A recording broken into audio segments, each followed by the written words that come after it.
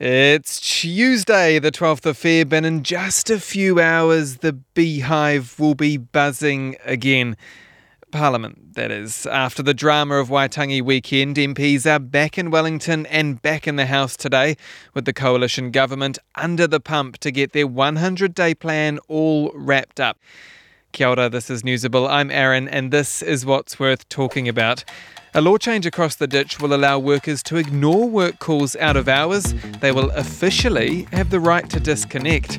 Donald Trump has again made headlines after a recent rally speech, why one expert is warning his explosive comments are more than just a joke. El Niño is hitting cocoa crops and causing prices to soar, so could your chalky bar be next? And the secret telltale sign to finding out who the bad egg is on your favourite whodunit crime show. All that coming up in a moment here on Newsable. Newsable takes time and resources to produce. Please support our mahi and visit stuff.co.nz/support. You know that dilemma. You can see a message or an email from work, but you're at home, you're not working. But should you look, just in case? Well, a bill designed to deal with that work creep is set to become law across the ditch, and it means employees have the right to completely disconnect from their workplaces once they clock off for the day. Staff members in Australia will effectively be able to ignore their work calls or emails after hours because, as we all know, smartphones have made it far easier for us to get in touch with one another, including bosses or managers and workers. The brains behind the Aussie bill is Green Party Senator Barbara Pocock, and she's here with us now to chat. Barbara, was there something specific that inspired you to set this up? Were you yourself contacted at a ridiculous hour by your Green Party leader Adam Bandt, for example? Well, my problems go back a lot further than Adam Bandt. I'm a mother. I'm now a grandmother, and for 40 years I've been involved in looking at working life and how it is changing, and how many women and carers increasingly in our labour force and other workers have lost control over the boundary around their jobs. And I have personally certainly felt that guilt and that torn feeling you have when you have a 4-year-old looking for a swing and you've got the boss on the phone wanting some help with something. So it's something that affects many of us, and I've certainly felt those feelings. Why do you think this is something that Australia needed to put into law? Well, when I arrived in the Parliament just over 18 months ago, I was immediately put in charge as chair of a Senate committee inquiry into work and care, which I proposed. I feel that Australian labour law, like many countries, probably including New Zealand, has not really kept up with the changing nature of work. And so we went around the country talking to all kinds of employers, employees, communities, people with caring responsibilities, workers in different kinds of jobs. And we came back with a set of recommendations to help our country keep up. So we looked at, for example, reducing the length of the working week. We looked at the cost of childcare. But this right to disconnect really stood out. Over 5 hours of unpaid working time per week on average from Australian workers donated to their workplace. That's a lot of time on the end of the phone or looking at your email outside paid working time. So we've gone for this very reasonable new right, which we hope will make a real difference. So there has been some opposition to this. The Australian Chamber of Commerce and Industry chief has been quoted as calling the law ridiculous and a triumph of stupidity over common sense. There's certainly been quite a lively discussion from the employer corner. And, I've been around long enough. I've watched a lot of industrial relations change over recent decades. Employers always dislike an increase in workers' rights, and especially when it challenges managerial prerogative. We have industrial law, which technically, you should get some protection from working unpaid working time. But we have many, many millions of dollars in wage theft and theft of people's time. So it clearly is a moment, and employers' reaction tells us, I think, that it is important, it matters, and I can get a conversation in any coffee shop in Canberra or Adelaide where I live about this issue. Workers get it. They want their time. They're not frightened to take an emergency call. They know that this is a crisis. They need to respond. This is about a reasonable right, a discussion in the workplace, which that's where it begins. That's where many of us already settle these issues. But when an employer is unreasonable and rings a nurse, say on a Sunday, 7 times in a row about a problem, that worker turns up to the ward the next day already worried and having not had a proper rest. and we need some protection against that kind of unreasonable interference in people's lives. Green Party Senator Barbara Pocock, thanks so much for joining us. Thanks so much, and best of luck to New Zealand to get the same right.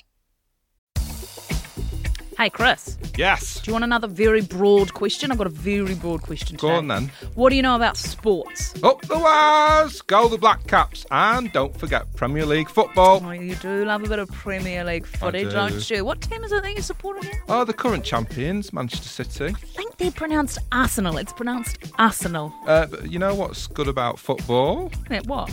They don't regulate sock height. I'm sorry? There's a sport that regulates sock height? Indeed there is, and it's cycling. That's very strange. Why on earth do they regulate it? Well, I know, but if you want to find out, you'll have to listen to the Big Stuff quiz, wherever you get your podcasts. Oh, that's a cliffhanger indeed. The Big Stuff quiz is brought to you by Melbourne Every Bit Different.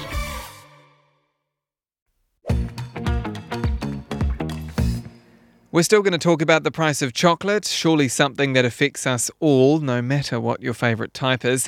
But if you want to be all up to date with all the delicious Newsable stories, you can find us on TikTok or Insta. Search for NZ Stuff, or you can send us an email, newsable@stuff.co.nz. Donald Trump has often been rankled by well-established arrangements that other presidents have been happy to support. For instance, when he was in power as president, he seemed less than impressed with the NATO security arrangement. That means the US, or any other member of the North Atlantic Treaty Organization, would come to each other's aid in the face of aggression. It is a unified stand that provides protection, certainly to a good number of nations. But Trump's recent rally speech, where he said he would encourage Russia to, quote, do whatever it wants with European nations that aren't paying their bills, has been seen by many as a threat to that unity. And to unpick the implication of this speech, we're joined by Robert Patman, a professor in international relations at Otago University. Kia ora. Kia ora, Aaron. Robert, how serious are comments like this from Donald Trump, even if he might have intended them as a bit of a joke? Well, he may have intended them to be flippant. And indeed, a number of senior Republican people have suggested that we should allow for the context in which he's speaking, which is that he's engaged in a contest for the Republican nomination. But I think these are dangerous comments, and they show a degree of irresponsibility.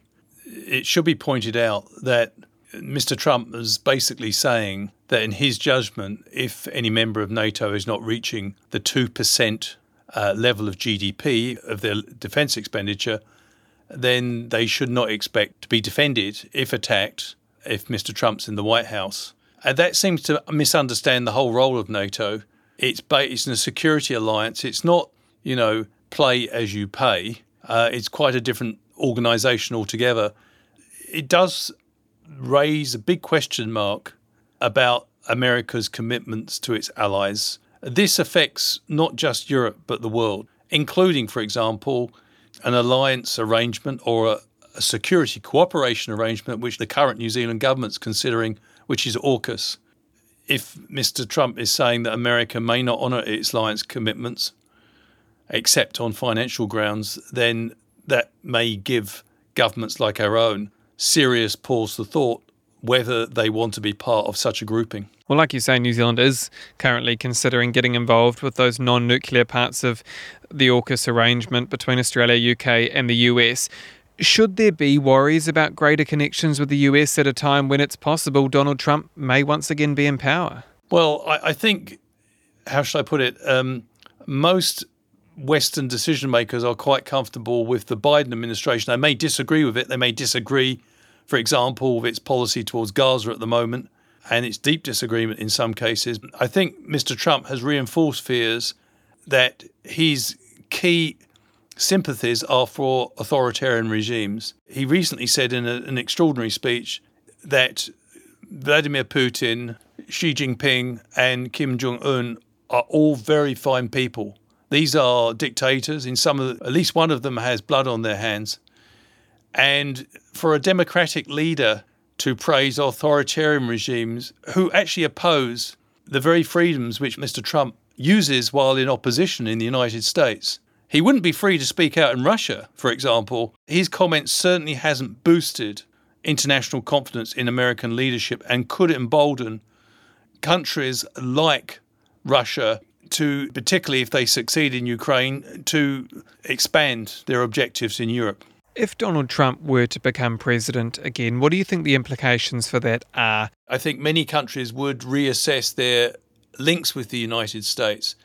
Let's take Australia. Australia is already very nervous about being part of an AUKUS which would be led by Mr. Trump, particularly when they'll be expending something like between 268 billion and 368 billion on nuclear-powered submarines from the United States. So there's already pushback to the idea of AUKUS in Australia. That sort of concern would deepen with Mr. Trump's leadership. What is Mr. Trump's vision? It's a sort of dog-eat-dog vision where the rule of international law is compromised by power. This would be, of course, bad news for a middle power like Australia and a relatively small power like New Zealand, which critically depend not on power but on rules and law.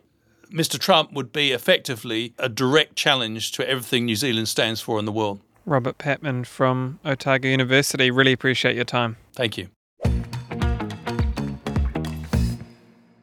Hey, we're still going to talk about how you can spot the villain in a TV show or movie. And quick tease here, it might involve product placement. But if you don't want to miss out on great tales like these, chuck us a like and a follow on your favourite podcast platform. It'll help other people find us. There's one little ingredient that will always put a smile on someone's face. No matter what age, no matter what occasion, chocolate soothes the soul. But what won't soothe the soul is the news that cocoa, a pretty key part of the chocolate making process, is skyrocketing in price. So what's going on? Well, producer Philippa is here to explain all. Why is the price of cocoa surging? Well, we can blame it all on El Niño. The weather pattern has meant dry weather in West Africa, and that is the area where most of the world's cocoa is grown. Just 4 nations in this region, Ivory Coast, Ghana, Cameroon and Nigeria, produce 70% of the world's cocoa supply. So what happens in West Africa is pretty important when it comes to chocolate.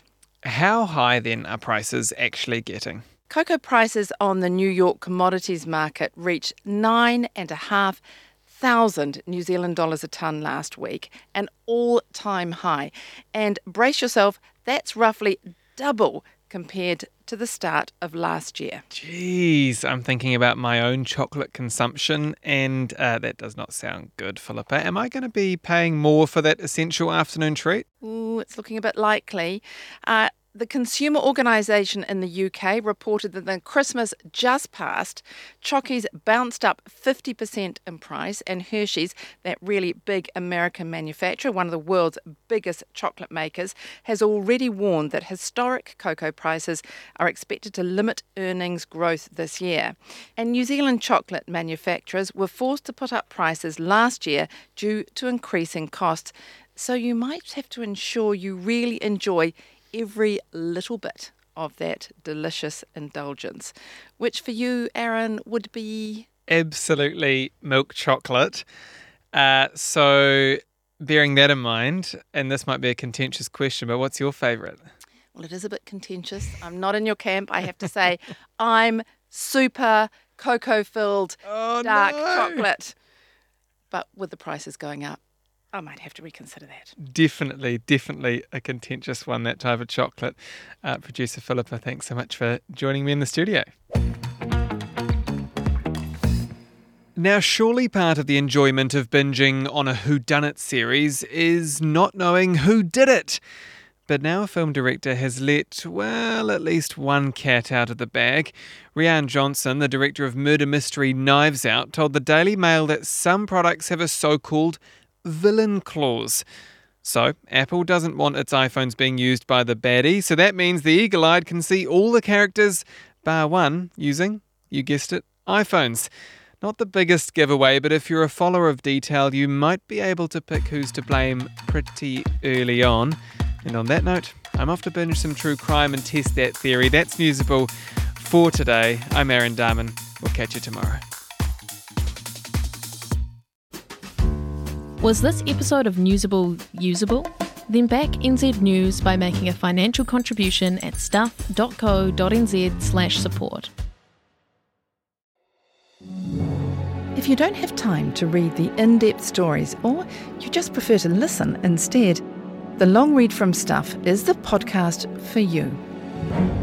Each week we showcase one of our excellent pieces of journalism, telling important or entertaining stories from the world of crime, sport, history, culture and more. You also get to hear from the journalists themselves about how they uncovered the story and how it came to life.